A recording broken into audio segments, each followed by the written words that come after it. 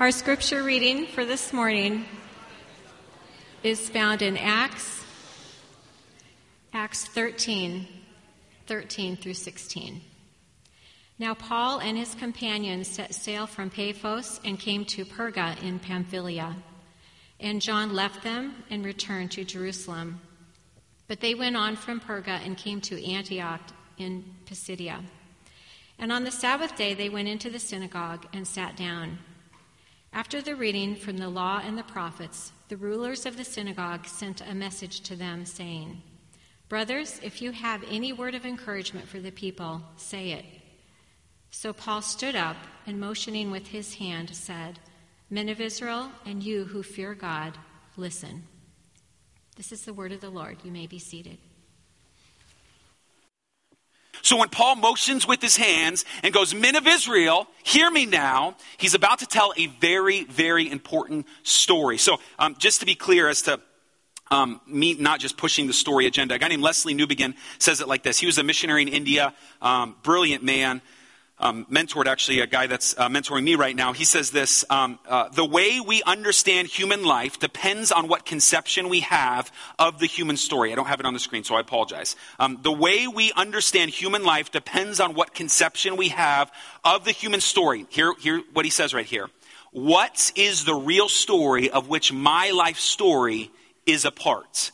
So the way we understand reality, let me say it another way. Well, not me. Alistair McLaren says like this. I can only answer the question, what am I to do? Right? So this is a question that we get a lot. Like, what am I supposed to do? I don't know what I'm supposed to do. The only way I can answer the question, what am I to do, is if I can answer the prior question of, what story do I find myself a part of? So the idea for you even to understand your reality is what Paul's about to lay into.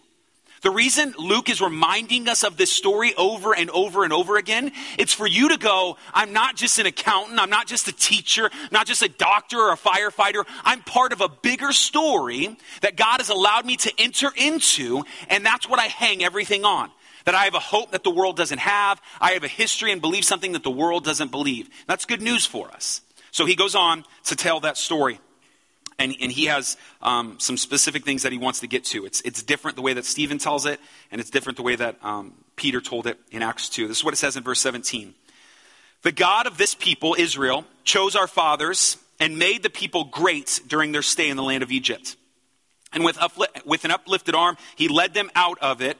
And for about 40 years, he put up with them in the wilderness. So very quickly, if you know the story of the Bible, he doesn't even talk about Genesis. He's jumping to something very quickly. So we don't hear creation. We don't hear fall. He kind of briefly mentions Abraham all the way to Moses, honestly. You can just see it, our fathers. When they're hearing that, in 17, Israel chose our fathers and made the people great in the land of Egypt. He immediately kind of just brushes over them and jumps to Egypt, okay? And then he goes on to say, as we just read, he makes them great in the land of Egypt with an uplifted arm. He leads them out, okay?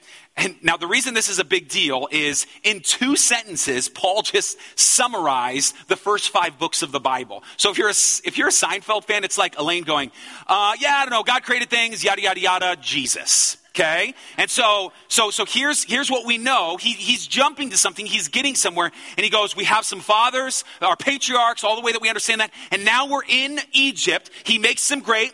We're under subjugation. That's our history. And then he delivers us out of Egypt. Okay? And he goes on. Verse 19. And after destroying 7 nations in the land of Canaan, he gave them their land as an inheritance. So he immediately goes through Joshua now. So very quickly in one sentence, he gets them out of Egypt, and now they have this land that was promised to Abraham. This is our story. This is what we believe. He conquers all these lands that are in Canaan, and he goes through this, and we read a lot of what's going on in Judges, if you were here when we went through Judges for a lot of this. So he's telling the story. This is the story of God. Just to be clear, let me summarize. God makes all things. The world's broken. He chooses a people, the people of Israel. They didn't do anything to deserve him choosing them. And as they continue on in their journey, what we come to find out is they're in slavery. God delivers them. God uses them to give them the land that he originally promised. That's our story so far. Continuing on. After destroying 7 nations in the land of Canaan, he gave them the land of inheritance. Verse 20. And all this took about 450 years. And after that, he gave them judges until Samuel the prophet. So he's starting to get into 1 Samuel. So he says this took about 450 years is what he just summarized. So what we have is in Egypt, they're there for 400 years. They wander the desert for 40 years. And it takes them about 10 years to conquer the land in Canaan. Okay, so that's our history. All this is going to matter in a second, I promise. If you're like, I don't know what's going on. If you're new, if you just become a Christian, you're probably not familiar with these stories, but hopefully as we continue to use these things, it will equip you in the right way. Verse 21, then they asked for a king, and God gave them Saul, the son of Kish, a man of the tribe of Benjamin, for 40 years. And when he had removed him, he raised up David to be their king, of whom he testified and said, I have found in David, the son of Jesse, a man after my heart, who will do all my will. So now he's getting through 2 Samuel. Here is Israel. They're in a land, and God says, now here's a king. Now, if you know the story well, it's actually the people demanding a king. But here, God raises up Saul, and this guy Saul's king. Saul ends up doing a lot of terrible things, and so he raises up David as king. And this is the story that he's telling. David is king. Now, I need you to hear this because he's going to use this idea. He jumped to this in 2 verses. He explained in one book, all what he did in 2 verses of the first 5 books of the Bible. So he's getting to why Saul and ultimately David are important, because his next statement is this. So after he goes on 40 years, David raising him up, verse 23, and it's of this man's offspring, David, it's of this man's offspring, God has brought to Israel a Savior, Jesus, as he promised. So in 6 verses, he summarizes the whole Old Testament because he's trying to get somewhere. And this is really important. Hear me when I say this. Our story absolutely matters. Everything we read within the Old Testament before Matthew absolutely matters. But what's integral to all of what we understand of that first half of our Bible is that it's all leading up to this guy, Jesus. And Paul's telling that story in such a way to go, hey, remember Abraham, remember Isaac, remember these guys? Well, it all matters because of Jesus. Remember David? He was a man after God's own heart. It matters because of Jesus. And so now I need you to put yourself in the context. Here's Paul preaching to predominant Jews. They're waiting for the guy who's supposed to be the fulfillment of Moses, the fulfillment of David. And here Paul goes, he's come already. He came, you guys. It's Jesus. He brought the Messiah. God brought him. So we continue on. This is what it says. Verse 24. Before his coming, talking about Jesus, John had proclaimed a baptism of repentance to all the people of Israel. And as John was finishing his course, he said, what do you suppose that I am? What do you suppose that I am? I am not he. No. But behold, after me one is coming, the sandals of whose feet I am not worthy to untie. So before you understand who the Messiah is, just know there was someone who came before him. This guy named John, who everyone thought was the Messiah, but he's not. He declared himself unworthy to even untie the sandals of the Messiah. So it goes on. So now we have before Jesus is born. Paul's continuing to tell the stories. Brothers, sons of the family of Abraham, and those who are among you who fear God, to us has been sent the message of this salvation. Now this is where we're all going to start to tie together. We're halfway through a sermon. It's a lot of text. Okay? He now goes, this story is important because it's your story.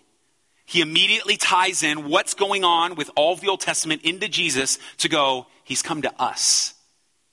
So he's not just out there a figurative Messiah. No, he came to the people of Israel. He came to us. This is what Paul's doing.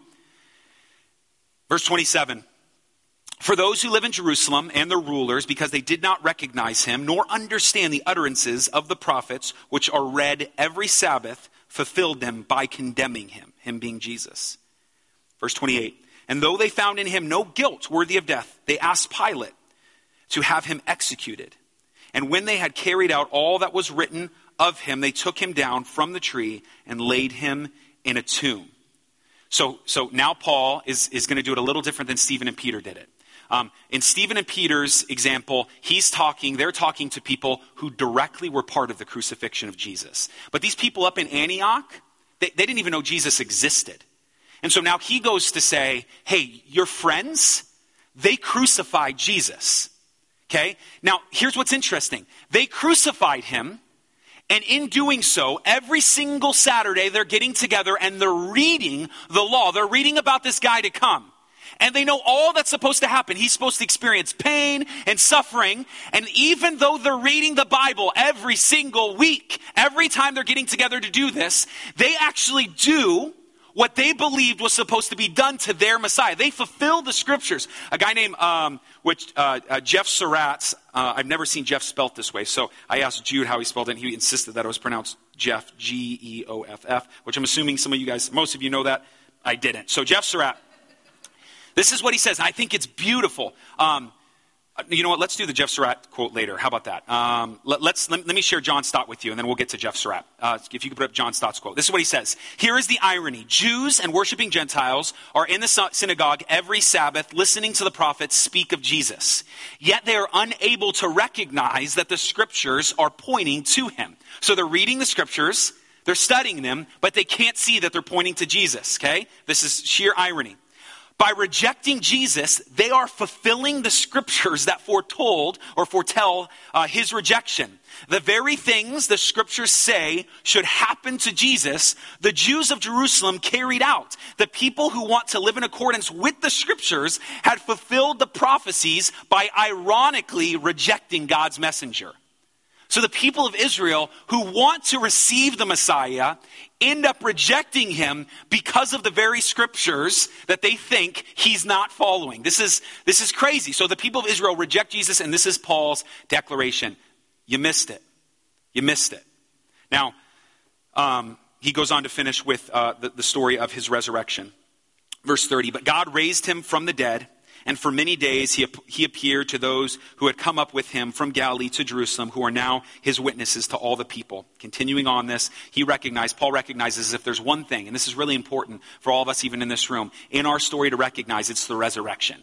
So the apostles are going from land to land, from Antioch in Pisidia. They're going into Cyprus on that island. They're going with this one recognition. We believe there was a guy who was dead, who called himself God, and God raised him from the dead.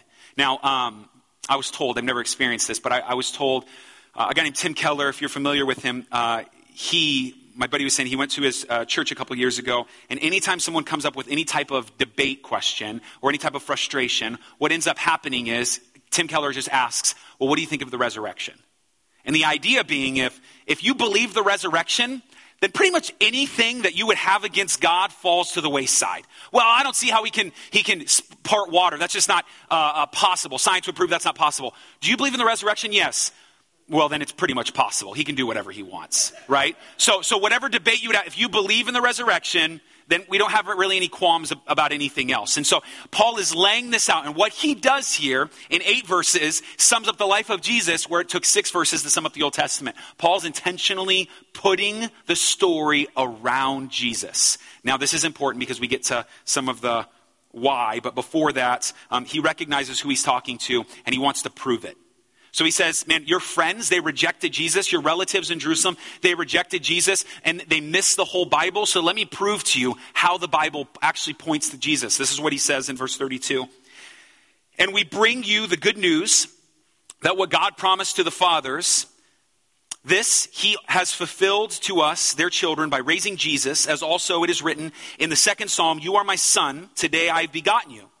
And as for the fact that he raised him from the dead, no more to return to corruption, he has spoken in this way, I will give you the holy and sure blessings of David.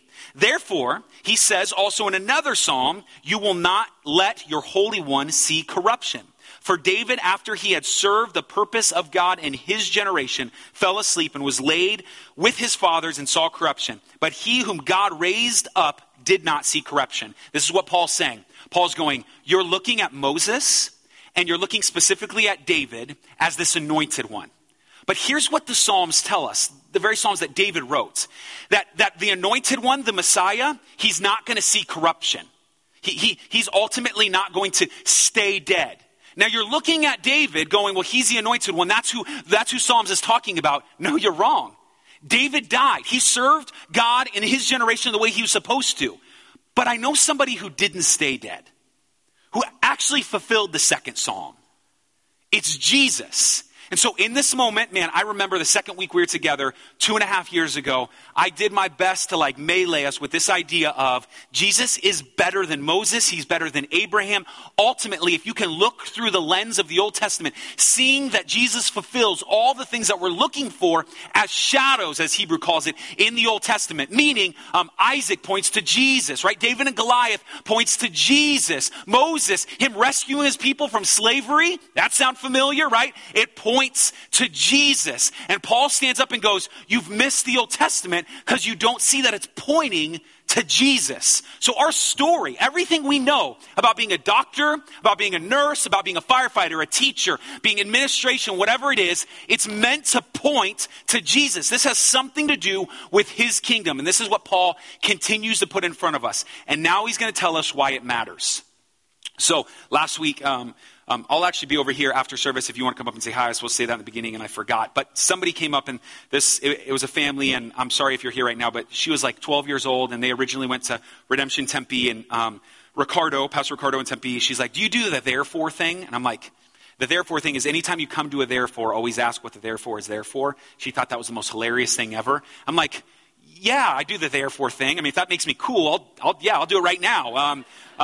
So it is important, that kind of undergirding to say, like, when you do read a therefore, it's always important to ask what this therefore is there for. And it's pushing us back to everything that he just said. So listen, verse 38, let it be known to you therefore. So everything that I just said, the story that leads up to Jesus, listen to what I have to say. Brothers, that through this man, forgiveness of sins is proclaimed to you, and by him everyone who believes is freed from everything from which you could not be freed by the law of Moses. If we can just stop, that's good news. And it's good news to us without question, but it's definitely good news to them. I mean, they have books on top of books of laws they're supposed to follow. I mean, the Mishnah would require them to rest on the Sabbath, but what resting on the Sabbath means you can only take a certain amount of steps. You can carry an olive, but you can't carry a fig. I mean, there's all these crazy rules. And what Paul just said is, stop. Stop. The reason Jesus is hard for you to get your mind around sometimes is because you think coming here on Sunday is what makes Jesus happy, and it's not. You think that like when you fail, he's so far off from you, and he's not. You think for some reason you've done so many things that he can't even see you the right way. Or in some of you, you grew up in church and you've done all of the right things and you think that's why he loves you. Stop.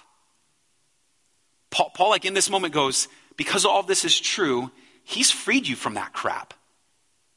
The idea that your righteousness is anything before him, it's not.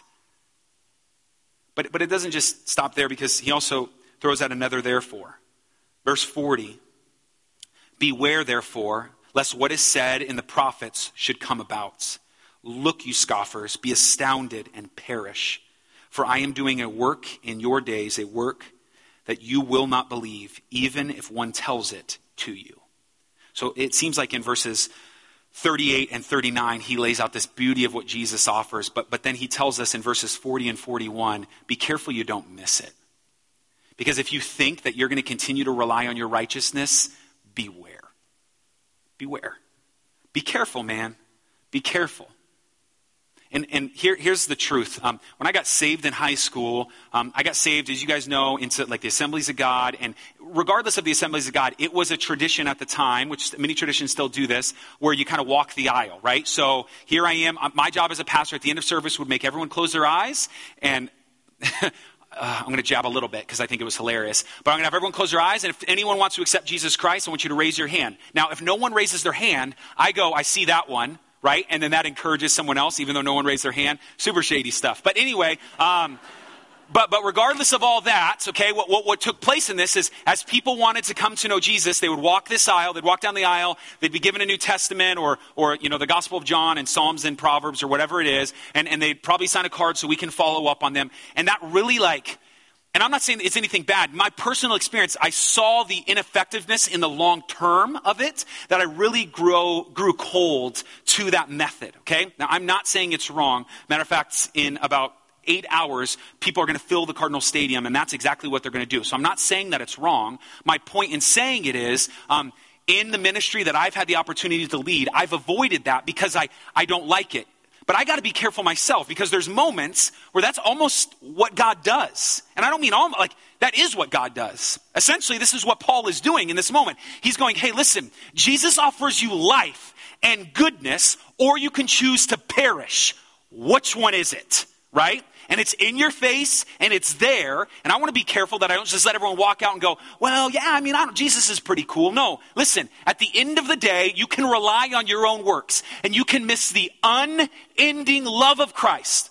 I mean, never stopping, continuing to pursue you, or you can follow him with everything that's in you. You can see the beauty of his grace. You can lay down your own righteousness, lay down your own pride.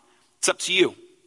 Now, Spurgeon says this. This is my Spurgeon quote for the week. I don't have one at the end for you, so I apologize. This is what he says concerning this idea. He says, how are you now going to treat this word of salvation that has come to you? Now, let me just stop very quickly. That you, and maybe you're in here and you honestly don't know Jesus. This is where I start to get scared, right? I'm not going to make you raise your hand or walk to the front. I'm not going to give you an orange Bible. But in this moment, here you are, and maybe you don't know Jesus. I want you to hear what Paul is offering, what Spurgeon says about what Paul is offering. But also, some of you would call yourself Christian, and like, you're teetering that line, like, he's cool, but he's not everything. Hear what he says. How are you going to now treat this word of salvation that has come to you? I fear that you may say, as so many others have said before you, I will think of it tomorrow.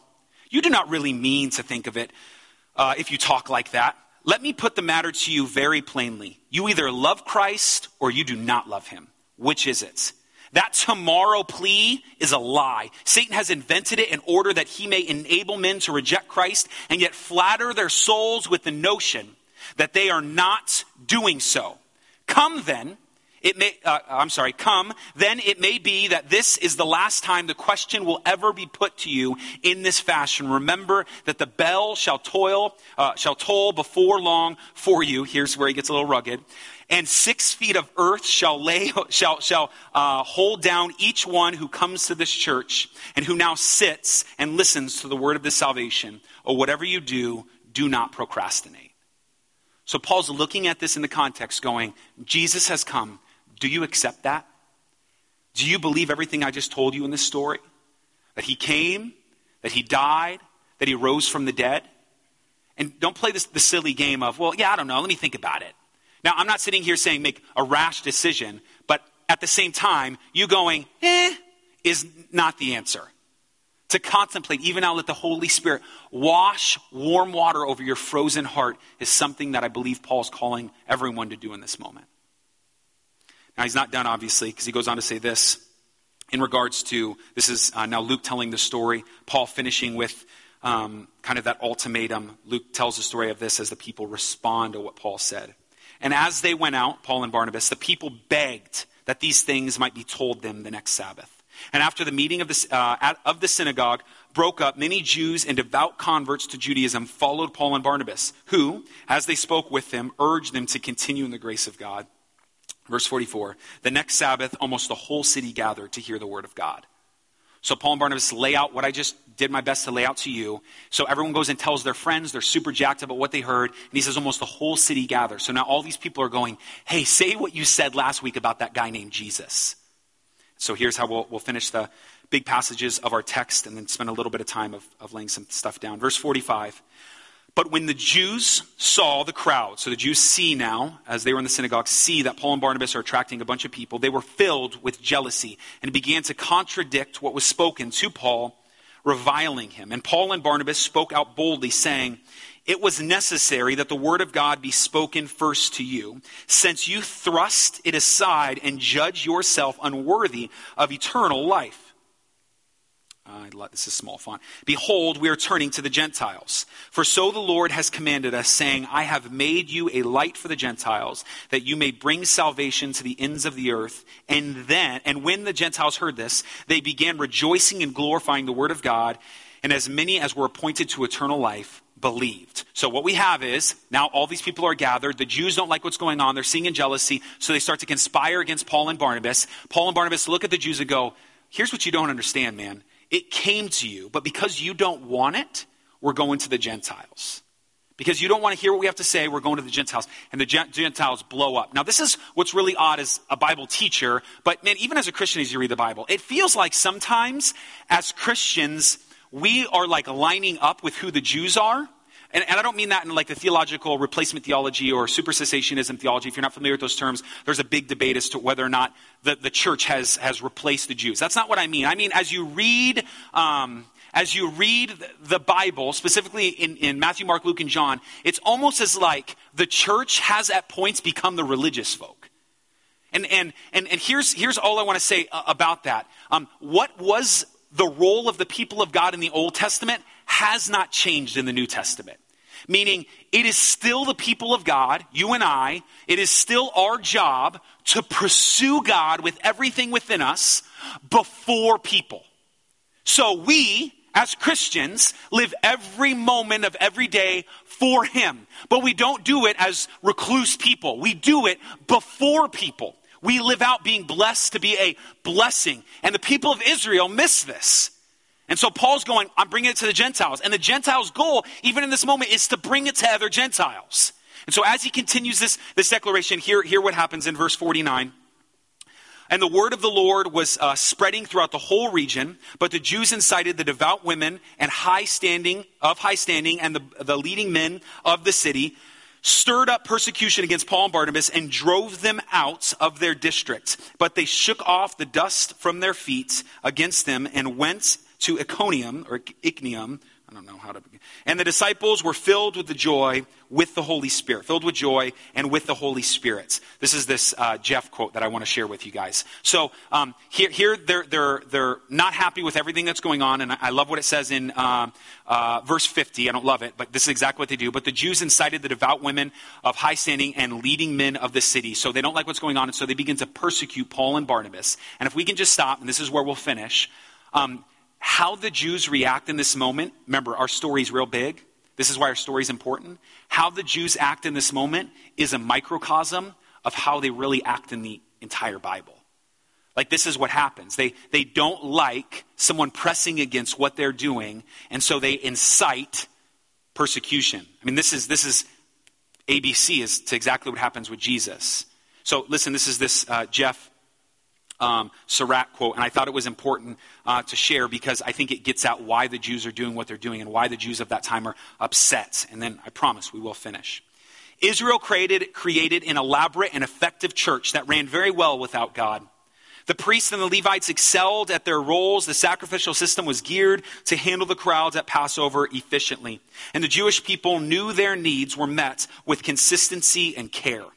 400 years after God stepped away, the Jews no longer missed him. They had created a church without God. Then one weekend he showed up. He ignored their service rundown. He tore up their resource table and he violated their policies and procedures. And every time he came to a service, havoc ensued. Finally, they had to either completely change the way they did church or kill God. They chose to kill God.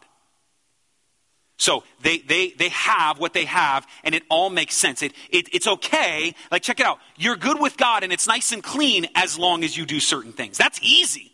As someone who's like, let's get it in. We'll run the Grand Canyon. I'll fast for 100 days. Whatever it is, as long as it's clean. Like, if I got to do this, then I'll do this, and it's real easy. But the gospel messes all of that up because you can do all those things for the wrong reason and be wrong. And the Jews don't like that. And so Jesus blows this up, and so they kill Jesus, and this is now why they're persecuting Paul and Barnabas. So here's the big question. Why is this important? Like, why would Luke continue to tell this story in the book of Acts using the big story? Why is this such a big deal? And I think it's what Israel misses. Why the story and this story is important is because what Israel misses. What happened with Israel is they stopped relying on God. They missed the fact that he was in everything. So let me prove it to you. I have 13 places in our text that show this. Look at verse 17, the very first part. It was God who chose Israel from the people of the earth for his special purposes. Look at the middle of verse 17. It was God who made the people great during their stay in Egypt. You can chalk it up for natural fertility if you want, but it says God did that, right? You can already see. It's Paul's giving God the credit in this. Look at the back half of verse 17. It says that God led them out of Egypt with an uplifted arm. Even though their feet were the ones who walked out of Egypt, who led them out? God did it. It's his story. We're not done. Verse 19, the first half. It was God who destroyed the 7 nations of the land in Canaan. Sure, people picked up swords and did the battling, but it was God who did it. Look at the second half of 19. It was God who gave Israel the land of Canaan as an inheritance. He owned it. It was his to give to his children. Verse 20, it was God who gave them judges. These rulers weren't raised up by mere human standards. It was God who gave them these things. Verse 21, it was God who gave to Israel her first king, Saul. Verse 22, God raised up David, the son of Jesse. God chose him. David, he's a young nobody, and God chooses to install David. Verse 23, it was God who brought to Israel a Savior, Jesus. Verse 26, Paul says this, to us has been sent the message of this salvation. Who's the actor in this moment of that passive verb, right? So they're receiving the message of salvation. That means somebody had to send it. It was God who sent the message of salvation. We're not done. Let's look at this text rightly. Verse 29, it was God playing out the crucifixion. Listen to what he says. And when they had fulfilled all that was written of him, Jesus, they took him down from the tree and laid him in a tomb. Who wrote the book in which it was fulfilled? It was God's plan for the crucifixion. We're not done. Verse 29, and it was God, verse 30. It was God who raises Jesus from the dead, but God raised him from the dead. You can see that in verse 30. And lastly, verse 48, it was God who appoints eternal life. As many were appointed to eternal life, believed. So here's what Israel's missing, and my fear is, and I think ultimately as elders and as leaders, as we try to pastor our church together, our job is to continue to remind you that even though you wake up tomorrow morning and you get ready for work, and you have your story. Like, you'll be able to look back, and you'll be able to see the funny moments with your kids, the times with your spouse, the times you were single, the times you had to share Coke. John and Tree tell a story of how they had to share this Coke. Like whatever it is in these moments, as you look back and you see your story, you must recognize who undergirded that whole thing. Who left you in that 1-bedroom apartment? Who gave you your spouse? Who brought you to this church? Who's discipling you? Who blessed you with children? Who gave you that job? And yet we worry, right? Because it's our story. And it's so hard to get wrapped up in what's happening to me and lose focus. And so the Bible right now in Acts 13 says, stop and remember. I know pain's there. I know joy's there. But this is all part of something bigger. It's part of God's story. He's the main character. And us as people are meant to constantly press in and remind ourselves of that good news over and over and over again. Because I don't think these 13 things are just there on accident. I think in so many ways that the people of Israel chose to rely on themselves. Let's not make that same mistake. Here's what I'll leave you with. Brian Chappell told of a story, and I read it about 4 years ago in Covenant magazine. It's crazy too because Sarah or Sandra McCracken, the lady that Josh likes, we actually sing a lot of her songs. She ended up telling the story in one of her albums, but it's happened in Brian Chappell's hometown, and he tells this story, which was mind-boggling. It's this idea that he lived semi-close to a river, and I think I've shared this story before with us as a church very early on, but I think it's worth seeing here with what the people of Israel are missing. He lived next to a river, and in this part of the river, a lot of sand had to be pulled back from the river so boats can pass, and as the ebb and flow of the water goes in and out, you have these big piles of sand, right, that are on the side of these riverbanks. And the problem with that is, as the water dissipates from the sand becomes like snow, like powder, becomes real fluffy, and there's little pockets that you can drop into, and people have absolutely suffocated, right? They fall into these holes, the sand comes in on them, and they end up dying. And Brian tells this story of when he was a teenager. He remembers there was these two little kids, about 7 and 10, who went out playing. They told their mom and dad that they were going to go out and play. And as they go out and play, it's kind of getting late, 9, 10 o'clock. The mom sees the bike. Maybe they just went out and played somewhere. They knew not to play by the river, or at least to get close. And so they start looking for him. What's going on? 11 o'clock, 11:30, 12 o'clock. They don't know where their two boys are. And so eventually they call the cops, like, where are these kids? And now the town, which isn't a very big town, is out searching for these two little boys. And so it goes on into the morning. And as the sun starts to rise, he tells the story, as the sun starts to rise, he hears one of the officers goes, I found one.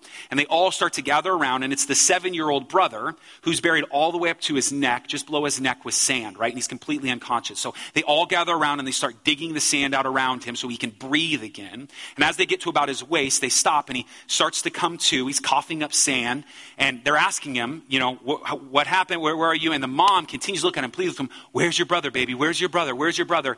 And he starts to cry, right? And he goes, where's your brother? Where's your brother? It's okay. Just tell us where your brother is. And with tears, as he can't barely breathe, he goes, I'm standing on his shoulders. And the idea why Bryan Chapell told this story is not just to create emotion in this room, but to remind us that here's this older brother who knew as the moment they hit that sand in that pocket, they weren't going to make it. And the only way one of them was to survive is if the other was to stand on the shoulders. And so the older brother sacrifices his life by putting his younger brother to stand on his shoulders to get his head above sand. Hear me when I say this. This is exactly what God does. You're not standing, or your head is not above sand. You're not breathing. You don't have life because of you. It is because of the good grace of God, and you're saved because of the good grace of Jesus. We are standing on his shoulders. May we as a church and a people never forget that. Let's pray.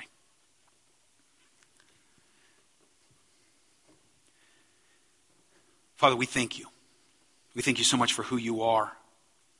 We thank you for a reminder in Acts 13 of your story. We're grateful, God, that as we hear this story and we read this story, a little bit of trepidation and fear that we would fall into the same rut that the people of Israel did, that we would rely on ourselves,